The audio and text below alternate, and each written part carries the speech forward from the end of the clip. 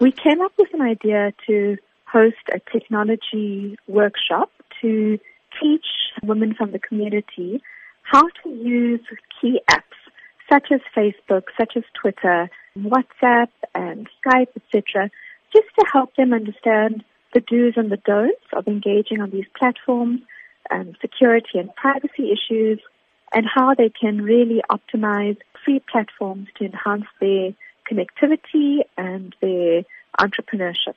Do you believe that social media is a way of uniting women, helping them share ideas and grow not only themselves, but also even if they have home businesses? Absolutely. So what we see in East and West Africa particularly is that entrepreneurs are very, very effectively using mobile platforms to boost sales of their independent or group businesses, to connect to suppliers or connect to funders, and really to profile themselves in the market in a way that has even connected them to international platforms.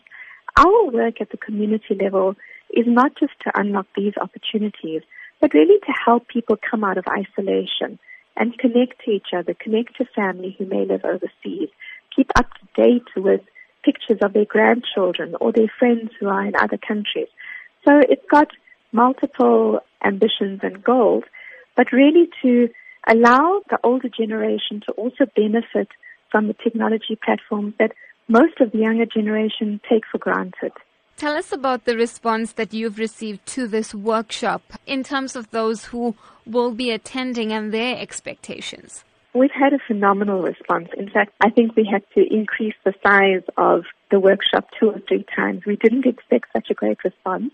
But it's not about numbers for us. It's about the impact that we will have on the individuals attending. One of the unique elements of this workshop is that we're bringing the older and the younger generations together. So we've got a group of young girls at school and at university who are going to dedicate their time to work with the older generation in the workshop and hopefully create an event that allows a whole lot of new connections to be made